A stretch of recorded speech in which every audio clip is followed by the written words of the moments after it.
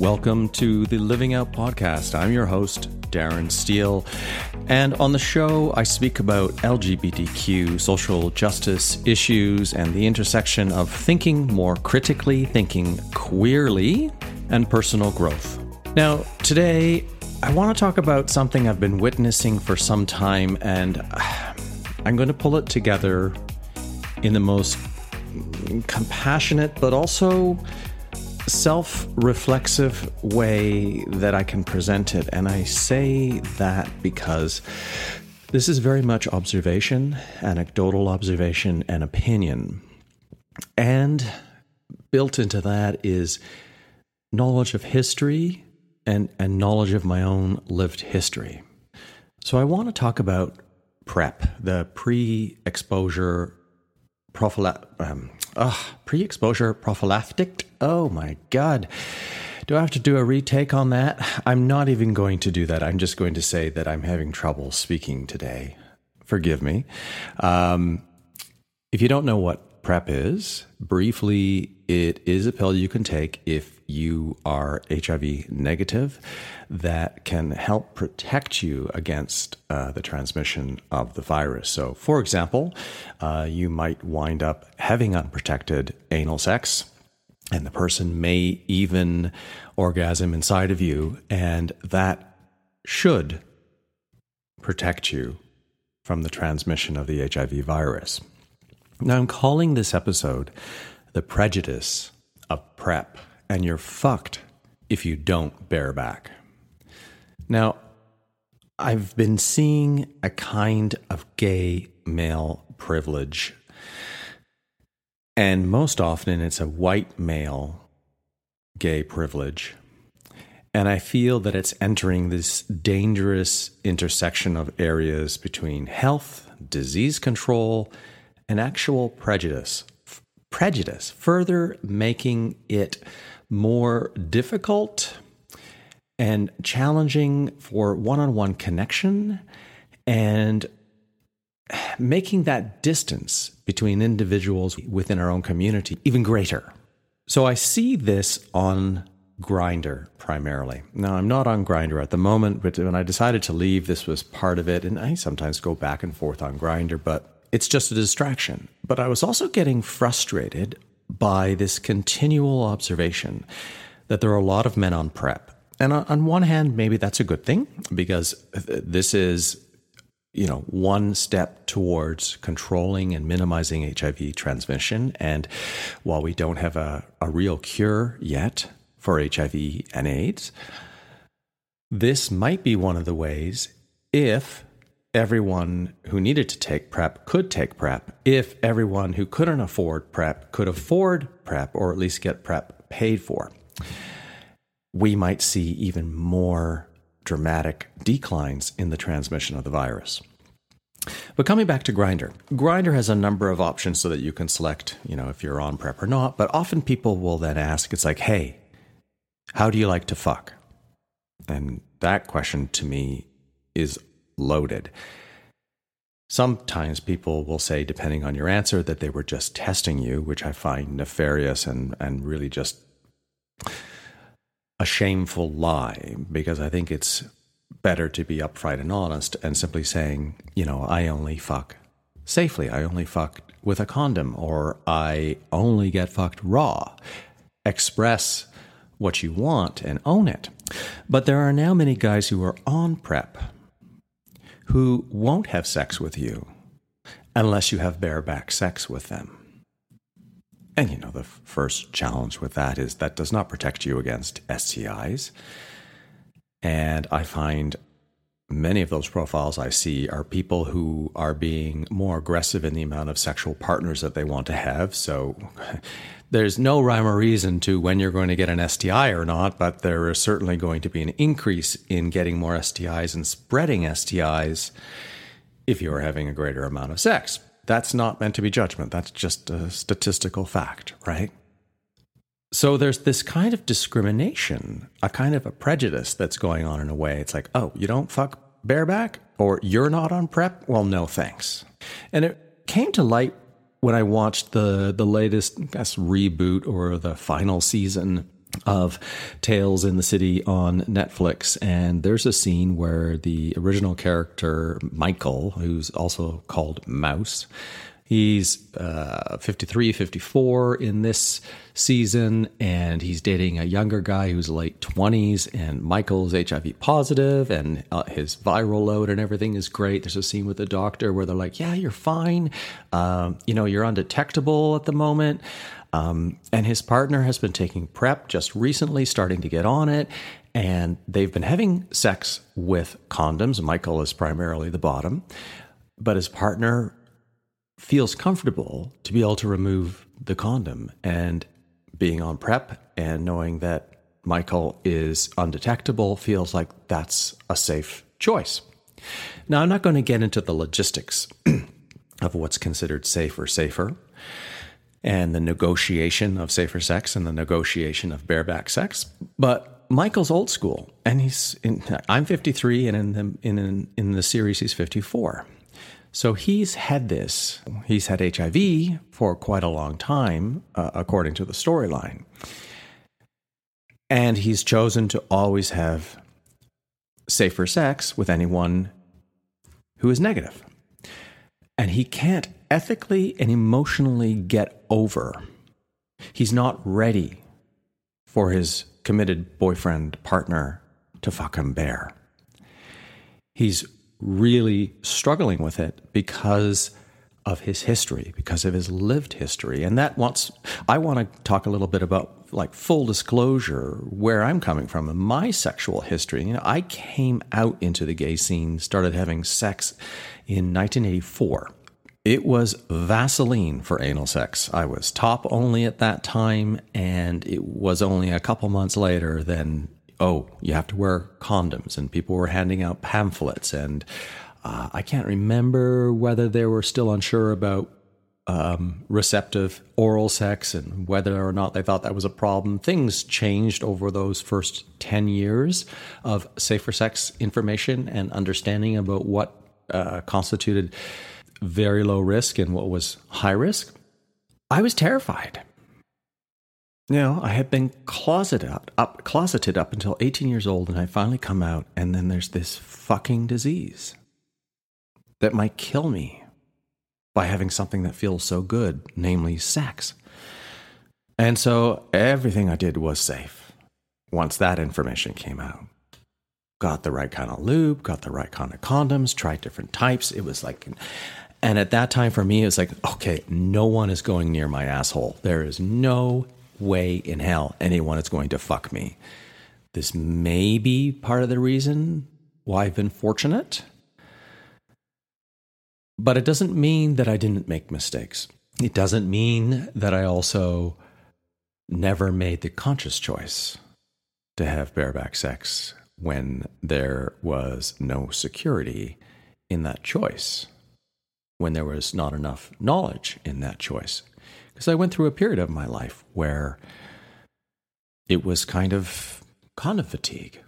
I sought help with a psychologist or a psychiatrist. I forget what his exact label was. And that was related to something else that was going on in my life within my family, and the challenges I was facing with that. And thankfully, I was just lucky. So I understand. This is not a conversation about me judging.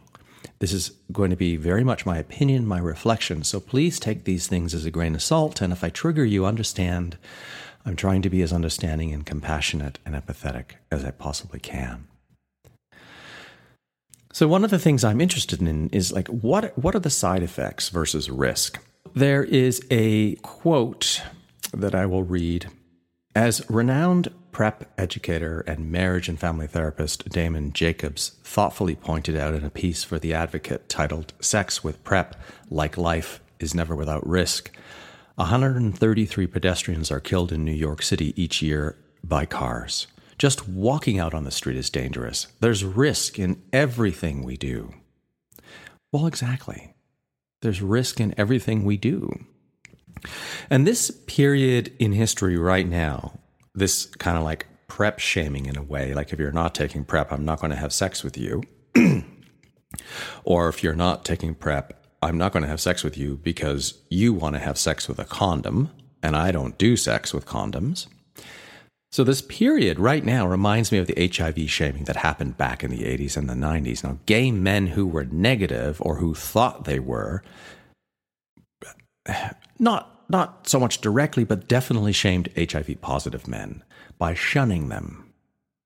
And that was very visible later on when we started to have online dating profiles pre-apps. And you could read ads that said things like HIV negative only safe and clean, or something similar. And the truth is that anyone could lie, and they could say they were HIV negative or just simply not disclose if they weren't asked. Very much like a don't ask, don't tell, or if not asked, do not disclose. Now, I remember a friend of mine who was an escort who lived in London, England, was telling me the story of another escort that he would sometimes have fun with, who claimed to stick a pin in the condoms he used so he could give his clients the gift of HIV. There is risk in everything we do.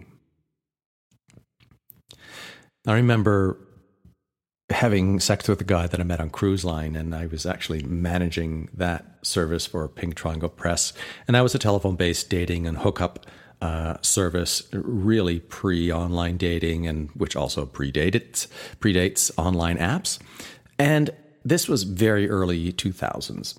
And I was fucking this guy with a condom, and I noticed that he had a tattoo of an AIDS ribbon. And I don't know if it was his inner thigh or somewhere like that, because it's a long time ago and I forget exactly where it was, but it was in an innocuous place that you wouldn't see until the clothes came off, and it took me out of the moment, and it confronted me with my own prejudice, I guess, in that instance. It was quick, though, because I got over it. We kept fucking. We had really good sex. I thought he was fucking sexy as hell, and we both got off. Perhaps, if anything, it was just a good reminder to me that if I was protecting myself, I can relax. But I hadn't asked him prior about his status, probably because HIV had been around, 25 years at that time or so, and the routine of asking or being as freaked out about it had diminished. But my fears, my prejudice, or whatever you might call it, clearly hadn't diminished. Now, I'm really cognizant and interested in human behavior and how that consciously and unconsciously affects us, our habits, our behaviors, the neuroscience of the brain, our thinking brain, and the mammalian brain that makes us seek comfort sometimes at the expense of things that, we would rather be doing, but it overrides conscious thought. And then, the amygdala, that part of the brain that really protects us and keeps us safe. Often we make choices, unconscious choices, that are not in alignment with our best judgment or our values. Or when we're denied something we want so badly that affects our self-image and our self-worth and how we feel good or not about ourselves. So in this case, the denial of affection, the denial of sex based on a prejudice of any kind can lead to unhealthy choices and behaviors. So you could be denied sex because somebody thinks you're not good looking enough, or somebody thinks you don't have a great enough body, or someone doesn't like the color of your hair, or someone doesn't like the color of your skin, or someone thinks you're too tall or too short, or whatever the case may be. In the late 90s, one thing I witnessed was the rise of bug chasers. This was the beginning of people who were seeking HIV-positive partners who would agree to breed them and hopefully pass on the HIV virus. They wanted to seroconvert. Their desire was to just drop the condoms. They were experiencing condom fatigue, and they wanted to have what they felt was denied them, the freedom to have sex the way nature intended. And it was kind of like a giving up, giving in, and we'll go on medication so that we don't have to worry about these fucking condoms anymore.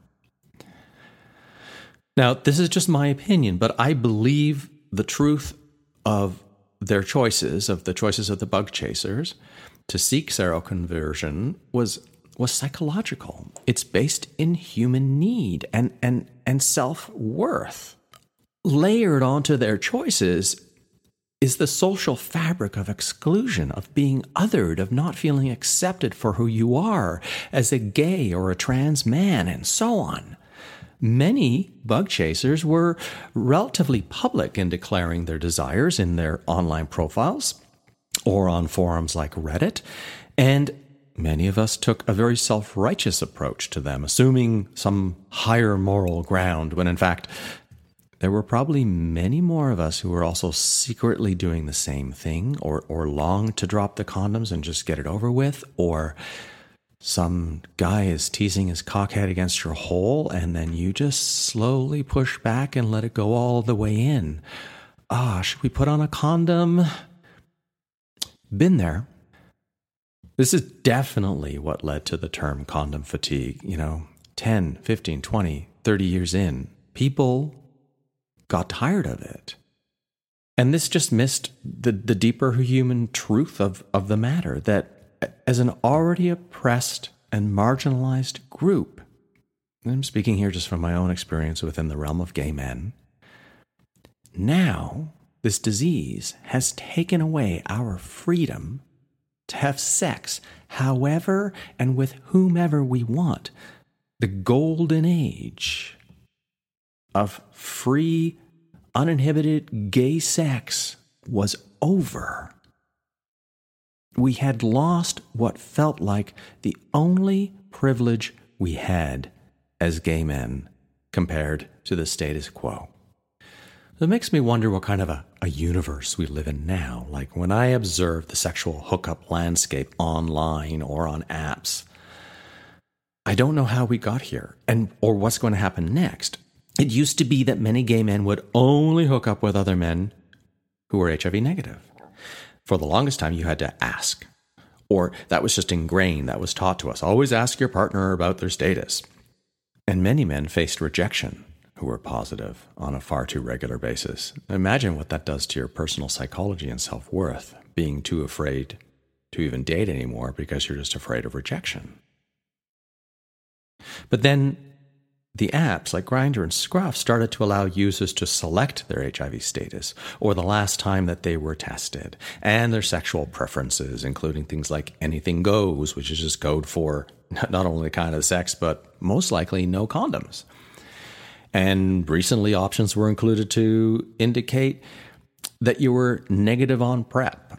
And while those options are useful for making our individual sexual and health choices, the problem on one level is having too many choices. So, when you scroll down on these apps and you see all this information and what this person will and won't do, psychologically, when we're faced with too many choices, we have a hard time making a single decision. And this has been shown out in research on consumers, especially in supermarkets. If you have a shelf for jam, and you have 10 or 15 flavors, and you have 5 companies offering the same 10 or 15 flavors, well, how do you choose? Now, what if 3 of the brands are on sale for all of the flavors? You've still got 3 brands to choose from, and you've still got 10 to 15 flavors.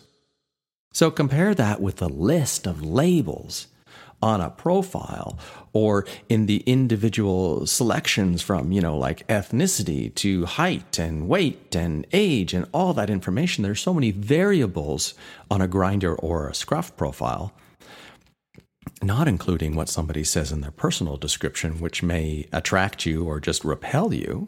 You wonder if you'll even be considered, if you'll even match up to what that person wants and needs. I've seen some pompous individuals go so far as to write something like, apply within if you meet all of my criteria, otherwise block me, or otherwise don't bother. Rude? Yes, and a kind of decision fatigue that results in people not paying attention to how not only they treat others, but how they represent themselves, which is a way in which they're not treating themselves with a kind of self-compassion. So one of these criteria, gay men or men who have sex with other men or trans men who have sex with other men or gay men, they will select further down in their options that they will only have sex with other guys who fuck bareback. And their only requirement is that one of the two are on PrEP. So I could be on PrEP and they say, okay, you can fuck me bare. Or they're on PrEP and they say, whatever the hell you want, fuck me, I'll fuck you, I don't care. So things I have been told, I am not making this up. I'm on PrEP, so you can fuck me raw. I'm on PrEP, I want to breed you. Me, maybe I say, I fuck only with condoms. And they'll say, I'm on PrEP, so whatever. You decide. Or they say, I'm on PrEP, it's okay if you're not. But that still doesn't tell me what their preference is. Or I'll be asked, are you on PrEP? I want you to come in my ass. I want you to breed me. And this will come from individuals, and I've had a discussion. I'm like, no, I'm only going to fuck with condoms. I have a partner. My partner and I make our own sexual choices, but we also choose that we're going to use condoms when we're having sex with other people. And then maybe they lead me down the garden path, making it think like we're going to have some fun. And they're like, but I only want to get fucked raw. Or I want to fuck you, but I want to fuck you raw. As soon as that conversation starts, the decision on their end has been made. And for me, it's just best to leave that conversation. When I make it really clear that I only fuck with a condom, the usual responses are very few, and they're summed up as either the user blocks me, or they just simply stop the discussion. I'll be like, hey, are you still interested? Nothing. Or they'll be polite and say, thanks, but I'm going to pass. Or maybe another time. I have had a few people argue and yell at me. Fuck you, asshole. Blah, blah, blah. You're so stupid. You're this. It's like, that's an interesting issue. That says a lot about what's going on in that person's mind. That says a lot about the issues of the closet and gay shame and what I said earlier about having to deal with the fact that we can't just do what we want sexually anymore. We have to be responsible not only for our own choices, but the choices that we make and how that affects others. So what scares me with the interactions around PrEP over the last couple of years, it's become more popular, at least in Canada, because generics were introduced, I believe, sometime around the spring or the summer of last year.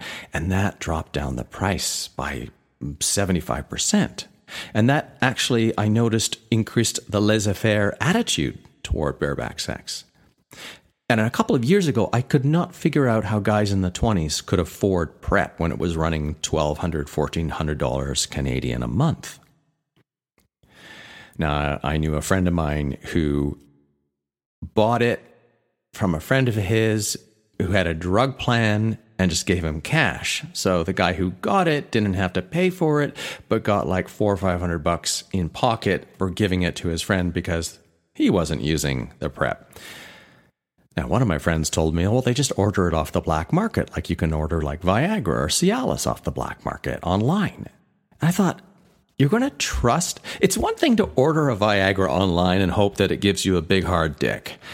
But it's quite another to take a pill and trust a black market pill to save my life. It's like going into a rave or a nightclub and buying ecstasy from the sketchy dude in the dark recessed corner, and you don't know what shit is in that pill, whether it's really speedy, whether it contains fentanyl or something else that might send you to an emergency ward or kill you.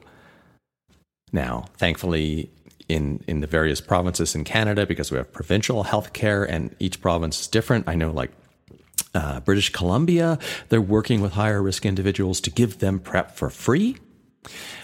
In Ontario, I believe the cost is like $400 or $500 a month now. Well, that's still a lot out of pocket for many people. It is certainly a lot more affordable. But again, it goes back to what I said earlier. It's a privilege to be able to take this drug. And again, without going into all of the details, this is the sort of thing that I think should probably be made widely available and for free or a very nominal cost to individuals who are considered high risk and there's great information that you can get from more LGBTQ-friendly health and sexuality clinic about how you would make that determination to decide whether or not you want to be taking PrEP, or whether or not you want to choose to use condoms, or how you're going to manage your own safer sex. But this is now, I think, much more than individual risk and personal safety, because many of these guys I see or who are on PrEP almost wear that like a badge of honor, like an overzealous flag-waving patriot. And they think like, I'm on PrEP, I'm invincible. Bring it on. As many guys as want to fuck me as possible. But are they really invincible? And what about the long-term side effects and the issue of compliance?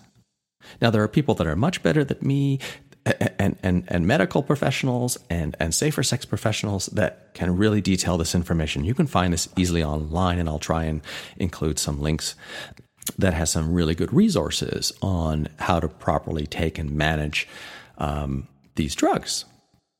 And just as a side note, I was having this conversation about wanting to do this episode with a good friend of mine, and he's a couple of years away from retirement, when he'll actually get his medication for free. He's HIV positive. And after 65, at least in Ontario, those kinds of medications are paid for. So he's been having some financial issues, though, and I didn't realize that he was having to make the choice between paying rent or being able to afford his medication. So he went to his doctor, and there's some sort of a program he could apply for, and he got approved. So he was given a 3-month prescription for his HIV medication that cost $4,626. $1,200 a month. So when you think about life is about risk, but what if PrEP doesn't work? To take it in the proper way. So I looked up some information about PrEP and HIV prevention and safety concerns in a medical journal, and I'll read the quote. The main adverse effects observed with PrEP are gastrointestinal related, basically mild to moderate nausea, vomiting, and diarrhea. Other adverse drug effects worth mentioning are liver enzymes, renal function, and bone mineral density. PrEP as an intervention to reduce HIV transmission appears to have a safe benefit-risk profile in clinical trials. It is recommended for widespread use, but, and I'll emphasize this next part, adherence monitoring and real-world safety surveillance are critical in the post-marketing phase to ensure that the benefits observed in clinical trials are maintained in real-world use. So we're not that many years into PrEP use, right? But what happens in 10 or 20 or 30 years of being on medication? We really don't know the long-term effects of this, or do we? And the thing that struck me too is like, what happens if you're starting PrEP in your 20s? Let's say you could make the choice not to take medication and use condoms most of the time. Yes, just let's not worry about too much sexual risk or bad behavior. Let's just pretend.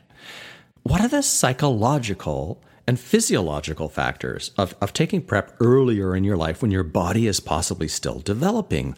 Like, what if you were taking steroids or testosterone in your teens or early 20s? We know that has an effect on the body, both in building muscle, but in other things that are happening in the body while growth is still taking place. So again, some more research quotes here is that PrEP can also reduce bone density by 1% to 2%, causing slight thinning of the bones.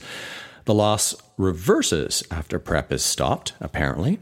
And this side effect might be more important if you already have low bone density related to other factors. And it might also be important if you're younger than 30, as your bones are still developing.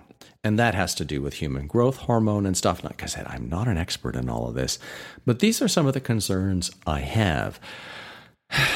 If you're starting to take this medication in your 20s, let's say we develop a cure, then you can go off the medication. But you're in your 20s, and how many years, how many decades are you hoping to live? What kind of side effects and harm is this going to have on your liver after 10, 20, 30 years?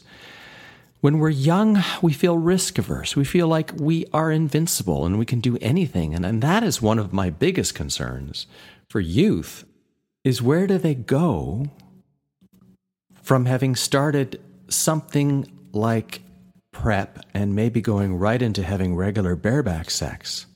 Where do they go after that? Having witnessed the rise of HIV/AIDS, having come out just before HIV/AIDS really got its name, having been scared out of my fucking wits about contracting HIV, to it becoming an everyday fact of life. The choice I make and the choice my partner has made, and we made this one together and we have the discussion every once in a while, is that neither of us want to take medication unless we absolutely need to take medication, because all medications have a negative side effect. Aspirin, over the long term, has negative side effects. Advil has negative side effects over the long term. Everything has an effect. Foods we eat have a physiological effect on our body. If you are allergic to certain foods, that has an effect on your body. Pollution has an effect on our body. So where are we now, and where are we going in this age of the privilege of PrEP? Are we at a tipping point with all of these gay men having unprotected sex while on PrEP and maybe taking party drugs and perhaps forgetting here and there? And is this something that I don't understand? That could we not see a new strain that is completely resistant to PrEP, that becomes so virulent that it becomes the next plague? I don't know. I'm not trying to be hyperbolic, but I am concerned because of this way of thinking, and I'm not trying to be overly moralistic about our sex and our freedom as LGBTQ people to have the choices taken away from us. I don't want our choices taken away from us, but there is a responsibility to ourselves and to our own longevity, to our emotional, psychological, and physical health, and to the love and compassion and the empathy for others within our community, without creating sort of this environment of, fuck you, you're not on PrEP, so you're not part of this crowd. It's a big open question that I'm ending this episode with, and I really welcome an engaging discussion. And if you're in the medical field, I'd love to hear your feedback, especially if you have some observations on this. And it's the sort of thing I think I might see if I can arrange an interview with someone from ACT or the Hassle-Free Clinic in Toronto to talk more from a medical perspective and from a clinician perspective, dealing with individuals and the kinds of discussions and negotiations that individuals have around making choices that would be considered healthy for them and the best choices that they can make in the moment. Love yourself. Be respectful of others. Be mindful that when we exclude others, we might not realize how much not only we're hurting that other person, but we might be hurting ourselves. So live out the best of who you are. Use your difference to make a difference, and live proud.